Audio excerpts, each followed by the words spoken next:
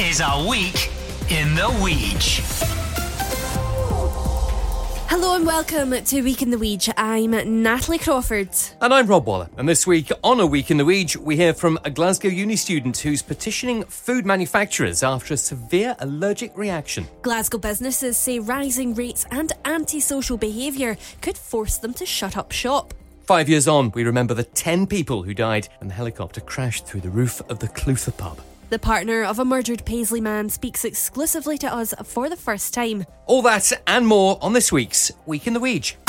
A very warm hello to you and welcome to Week in the Weege. I'm enjoying this Week in the Weege, are you? Oh, aye. I'd have preferred it if it was Week in the Wedge. Aye, or a week in Barbados. This is a Week in the Weege. Rob Waller, welcome. Hello, this is odd, isn't it? It's very bizarre. This is the first time I am breaking my podcast virginity here today. Oh my goodness. Well, I'm so glad you decided to do it on a Week in the Weege. 22 years I've waited for this moment, Natalie. It feels very special. I'm so glad that you're here.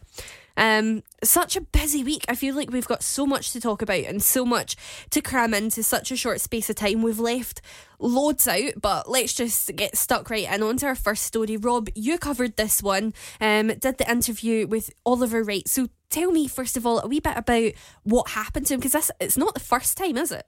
It's not the first time. No, Oliver's a young lad, quite a dynamic young lad. He's a student at Glasgow Caledonian University. Dreams of being a reporter one day. We'll try and put him off that. There's no money in it. Don't do it. But the thing about Oliver's got a food allergy. And we've heard of people like with peanut allergies. They're the typical ones, aren't you? Whatever. Oliver's got a problem with spicy food. Particularly, he's got a problem with cumin. Right. Oliver's problem is that cumin is not one of these 14 allergies that food manufacturers are obliged to put on a label. Okay. And every now and then, he'll eat something and have no idea that cumin's in it. So this time, it was some sweet and sour sauce. And he went to the supermarket, looked at the packet, picked it up, checked it. No mention of cumin. You know, even gets somebody else. He gives it to somebody else and like, read that. Tell me I'm not imagining this. There's no cumin in this. And I'm like, no, it's cool. And he ate it, and then it happened. He ended up in hospital. So he's calling on these food manufacturers then to list absolutely every single ingredient that's in their product on the label, which to me just sounds like common sense. So let's hear from Oliver. I've had sweet and sour sauces from loads of different places in the past. Chinese food tends to be really safe anyway, but it's one of those things that you check the ingredients. I saw nothing, it didn't even mention spices, or it mentioned spices and then listed like ginger and a few others, and I thought that'll be absolutely fine. It's not like I was sitting down to like eat a curry or something like that, because I'd obviously never do that. And obviously what happens is he goes into anaphylactic shock, so he feels his throat closing over, and his flatmates, fortunately they were there with him, so they called 999. It's a case of a night in the hospital, and loads of steroid injections to eventually open up your passages and that. And he carries an EpiPen with him. He knows that this is something that can happen. What cheeses him off is just that it keeps happening. This is like just over a year ago. I think last time it was a barbecue sauce. This time it's a sweet and sour sauce. Same story each time that you check the ingredients. There's no mention of cumin. It sounds absolutely horrendous for something that would be so simple for food manufacturers to resolve. I think in this instance it was a Blue Dragon sauce. They said that they're aware of the complaint from Oliver, and that they're very sorry to hear about it, and they're investigating it as a priority, but unfortunately the packaging was thrown away, so it's not possible for them to figure out if there was cumin in that product. But what they're saying is that there shouldn't have been. And they say it wasn't in there, it was never supposed to be in there. They also say when Oliver talked to them that, just send us the packet, send us a sample of the sauce, we'll sort this out. Trouble is, where he lives, it's a student accommodation, is in his first year. Cleaners are far too efficient.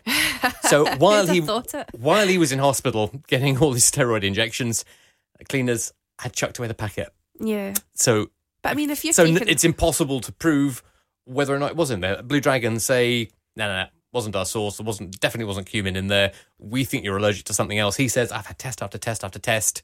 I'm really sure that's what it is. We're never going to find out until it happens again. It's a week in the Weege.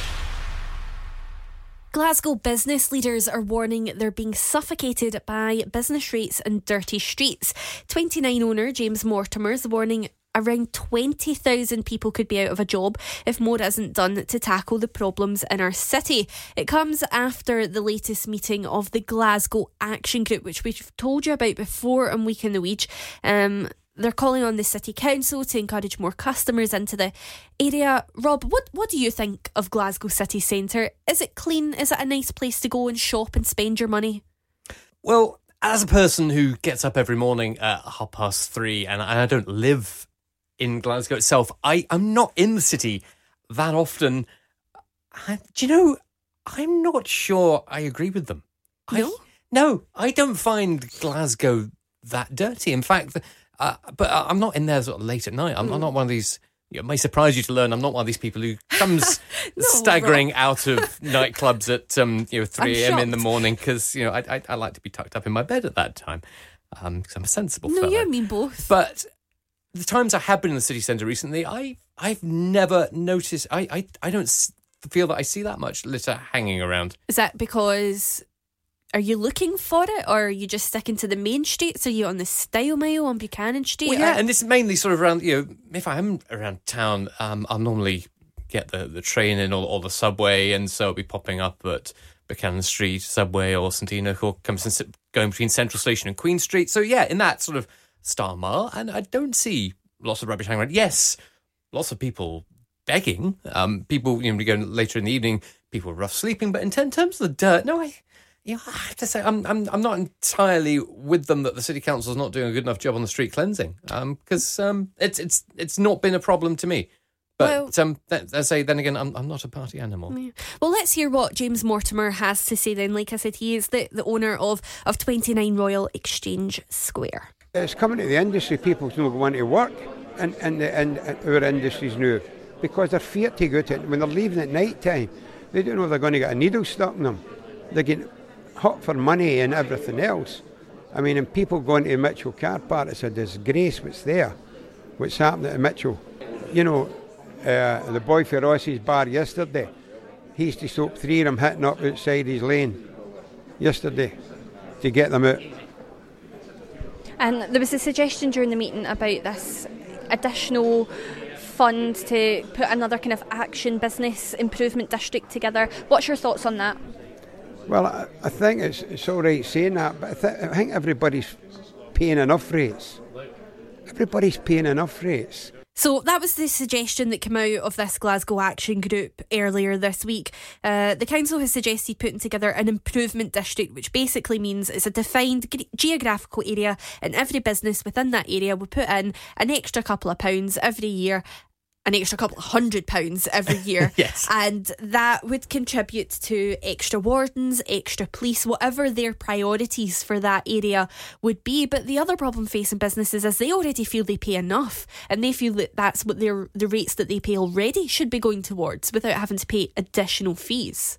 You'd struggle to find anybody who thinks that they should pay more taxes or more levies. So to an extent, yeah, they would say that, wouldn't they? I live in a place where there has been one of these business improvement districts, and I have to say it was very controversial. It really got a lot of businesses. Some people were really for it, some weren't. The ones who weren't didn't like the fact that the vote had gone their way. It was it's kind of like sort of mini sort of Brexit among the small traders in my town, and they didn't like what the money had been spent on. So it has worked in other cities like New York. I can see where the city council is coming from on this. And there's also an element, I think, of put your money where your mouth is. If you want something done, the city council is saying, here's a way you can do it. So come on, show us what it is that you want done. Yep, I definitely don't think this is the last we'll be hearing from the Glasgow Action Group on Week in the Weege. Our Week in the Weege. So, 5 years after the helicopter crash at the Clutha Vaults pub in Glasgow, there's plans for a memorial, which we heard about this week. 10 people died back in 2013, and the part of the pub that was destroyed that night has never reopened. Yeah, so I actually wasn't with Clyde 5 years ago. You'll be shocked to hear, Rob, but you were, so yeah. Let's let's go back 5 years, first of all, and just remind ourselves of what happened that night. Before 11 p.m, the aircraft was seen spiralling out of the air before hitting the roof of the Clutha bar. Parts of the wreckage are still visible. I jumped into the pub with everyone else and tried to pull people out. What happened, they formed a human chain and you were past injured and unconscious people, and you were past them and you just passed them on to the next person, so eventually that human chain would take people out of the pub. Just flew by us in Glasgow Green and we just heard two big bangs and we thought it was actually a shooting. Just see carnage on top of the Cliff of Walls. So what was it like that night, Rob, from your perspective? Well, I remember I wasn't in the office. I was sitting at home on the sofa that night, and just suddenly started seeing all these reports coming through on your phone, and then you turned on the television, and it's a sense of disbelief. It just seemed so impossible that something like that could happen, and it quickly became obvious which aircraft was involved. It was very clear. You could see that it was a police helicopter, and abiding memories are just one of those moments where sort of Glasgow comes together and was just like a little village, because everybody had either been to the pub or knew somebody who was in the pub. I particularly remember politicians like at the time, a big figure, Jim Murphy, who was there, who went in and we interviewed when he was getting people out. And it just had that sort of, community sense that, you wouldn't get, I don't think, in other parts of the country. Obviously, you've had terror incidents in Manchester and London that have been appalling, but it was that moment where Glasgow suddenly became a village. And it seemed to be as well just so soon after the bin lorry crash in George Square. It was like, it was a couple of years, wasn't it? But even so, it was like, another thing, that sense of disbelief. Yeah. One of the things that I find not fascinating's the wrong word, it's almost disbelief, is the fact that we're talking about this 5 years after the fact.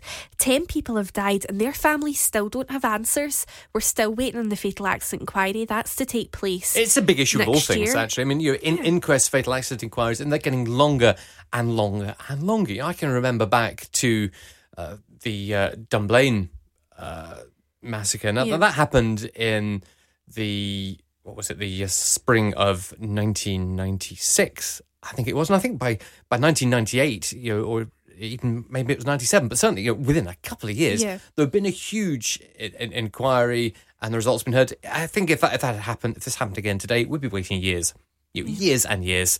And these things have to proceed a lot faster. I mean, they surely cannot. I'm no forensic engineer, but there are very clever people who have examined this aircraft and all the data from it. They've been poring over it for years. What more are we waiting for? I just get the sense we're waiting for the lawyers. It's always just we're waiting for the lawyers because somebody has got an argument and wants to pick something about something. But as you say, families want answers. And I have to say, you talk about what I remember about that night. 5 years on, I can't look at a helicopter in the sky, especially one that's hovering, and not think about Clutha and how different. And I wasn't there. I was miles away that night. I wasn't in the city.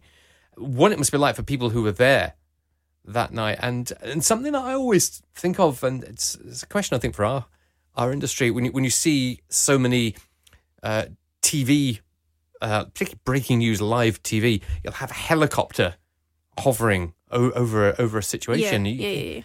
Ever since that happened in Glasgow at the Clutha, you just think, I really don't think this is a good idea. No. And again, of course, would have brought back memories when the Leicester City owners' helicopter crash has taken off the stadium. They're risky technology, always have been, or always will be. Maybe we need to think a lot more about using drones and things rather than these risky devices. Well, another person that wants answers, particularly out of the fatal accident inquiry, is Alan Crossan, who, of course, we know owns the Clutha bar. Our reporter Kerry-Ann Docherty went down to the Clutha this week to speak to him, and something that I was really fascinated to know, and she asked him, is obviously this happened 5 years ago, and he went from the owner of the Clutha to the owner of the Clutha. So how has it affected him personally? It's been certainly different, that's for sure, because I always kept a low profile with everything I've done, in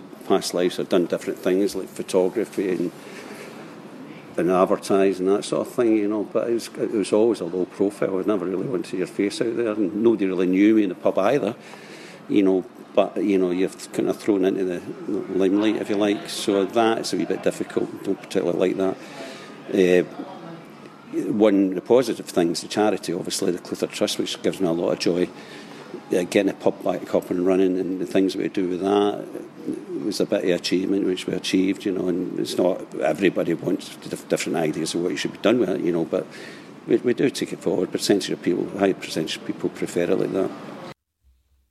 Alan Crossan there talking about how the tragedies affected and obviously him. this is something you've been working on. You've talked to Alan quite a lot. How do you feel about the fact that the part of the building where the crash happened has not been restored or put back to use? Do you think it should be permanently left, or would your feeling be that you'd like to see it rebuilt?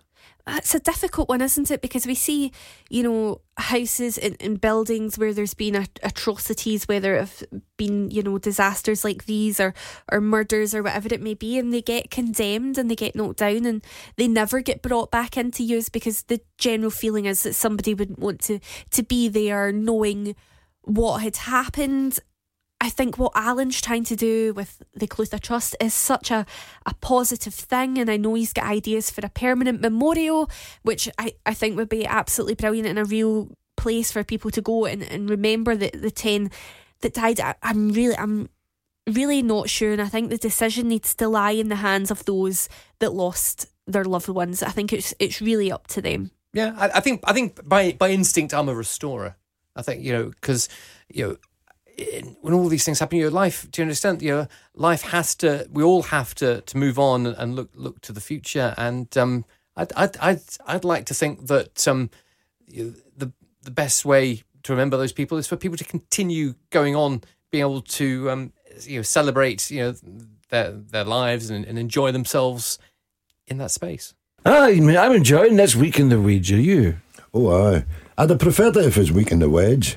Aye, or a week in Barbados. The family of a murdered Paisley dad is exclusively telling Clyde News they're desperate for answers from the Scottish Government over the attack.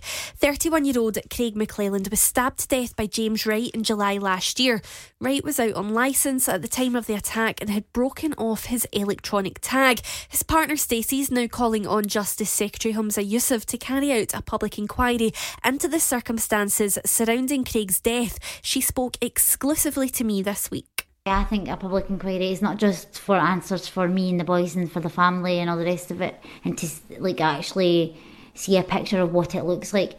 It's also the fact that Craig represents the public. Like that night, if Craig didn't go out, somebody was going to be murdered. Like so, it was obvious by things that were said and all that this was going to happen. It was premeditated. Somebody was going to die that night.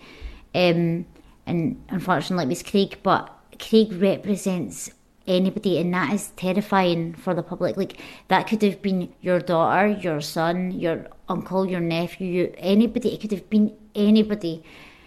So that's why I think it's very important that the public realise that we do need this public inquiry, because the system is not right and it needs reevaluated. And see, talking about that the system's going to be more robust, but it should have been robust all along. Like, I don't believe that. They're trying to say they're going to make differences to something that should have already been in place, and I don't agree with that.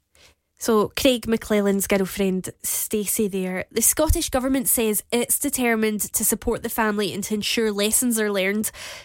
Rob, surely this is a no-brainer. Surely there has to be a public inquiry into Craig's death. I don't know whether it needs a public inquiry necessarily, because just as you were talking about with the fatal accident inquiry, that'll put this back years and years and years. What it needs is somebody to knot heads together. And as Stacey was saying to us, and just ask the question, hang on, somebody cuts off an electric tag and nobody goes looking for them? Well, and nothing's done about it? We don't need a public inquiry. Let's just sort that. Well, that can't be right. That can just be sorted. Well, I think the problem is that for the last, year and a bit, since July last year when Craig was murdered, Stacey and the McClelland family have been asking these questions and they're not getting the answers which is why they're now calling for this public inquiry. They keep getting told, generally, this is what we do, this is how we do it. But no one's actually addressing the question of why nobody followed up, specifically with James Wright, after he cut off his electronic tag and the Scottish Prison Service received the notification that he'd breached his curfew. Nobody followed that up. There was no process to take him back to jail. No argument that things need to change and that's not acceptable. I just wonder whether just keeping a lot of lawyers busy for a number of years is the most effective way to actually do it. This is A Week in the Weege. So we're almost at the end of the show. Before we go, though, time to find out how good our Glasgow geography is as we play Where in the Weege. Yes, every week one of us takes a turn to guess what part of Glasgow in the West the other is talking about. If you have missed it somehow, basically based on 3 clues, the first clue is worth 3 points, the second is worth 2, and this third clue, this is... See, at this point in Week in the Weege, I just completely lose the plot. I get nervous. I'm like, oh my God, what am I going to do? Because I'm absolutely rubbish at this, Rob. Honestly, absolutely terrible. I've played against Colin and I've played against Selena and I've lost against them both. And now I'm going to lose against you as well because I have absolutely no doubt in my mind you are going to smash this. Okay then, come on. Okay, so your first clue. Aha. This area was owned by the Gibsons from 1702 to 1862. Where am I? No idea. None? Nope. Not even want to hazard a guess? Nope. Okay. Many of the city's independent shops and restaurants are in this fashionable area. Fashion? I don't do fashion. Am I allowed guesses with this game? Yes, of course you are. Right. Merchant City. No. No. West End. Byres Road. Ashton Lane. So my third clue. This area is home to Byres Road and Ashton Lane. Where am I? Oh, okay. Hillhead? Yes, well done. Right, I think you should have made the rules a little clearer. If you told me we were looking for an actual district, I still didn't... Well, it's an area. It is. Where in the Weege. Okay, tell me about the area. Gibsons then. Oh, I have no idea. It's just right, what I've got written in this bit of paper. You're no better than I am then. So don't you go thinking there's any bragging. Any bragging at all. Well, you got a point. You bet me. You guessed it. I didn't bet you. I beat you. Oh, for goodness sake. You're not getting back. You bet whether or not I would beat you. A grammar lesson from Rob Waller. Always, every day. Every day's a school day, Natalie. Every day's a school day. It certainly is. You're not getting back on my podcast, though. I have enjoyed it, though. Thanks. A Week in the Weege is a Radio Clyde news production. For the latest around the clock, follow on Twitter at Radio Clyde News. That brings us to the end of today's Week in the Weege. Join us again next time. More on the biggest stories across Glasgow and the West. And don't forget to follow us on Twitter, subscribe on iTunes, and I'll see you next time on A Week in the Weege. I probably won't.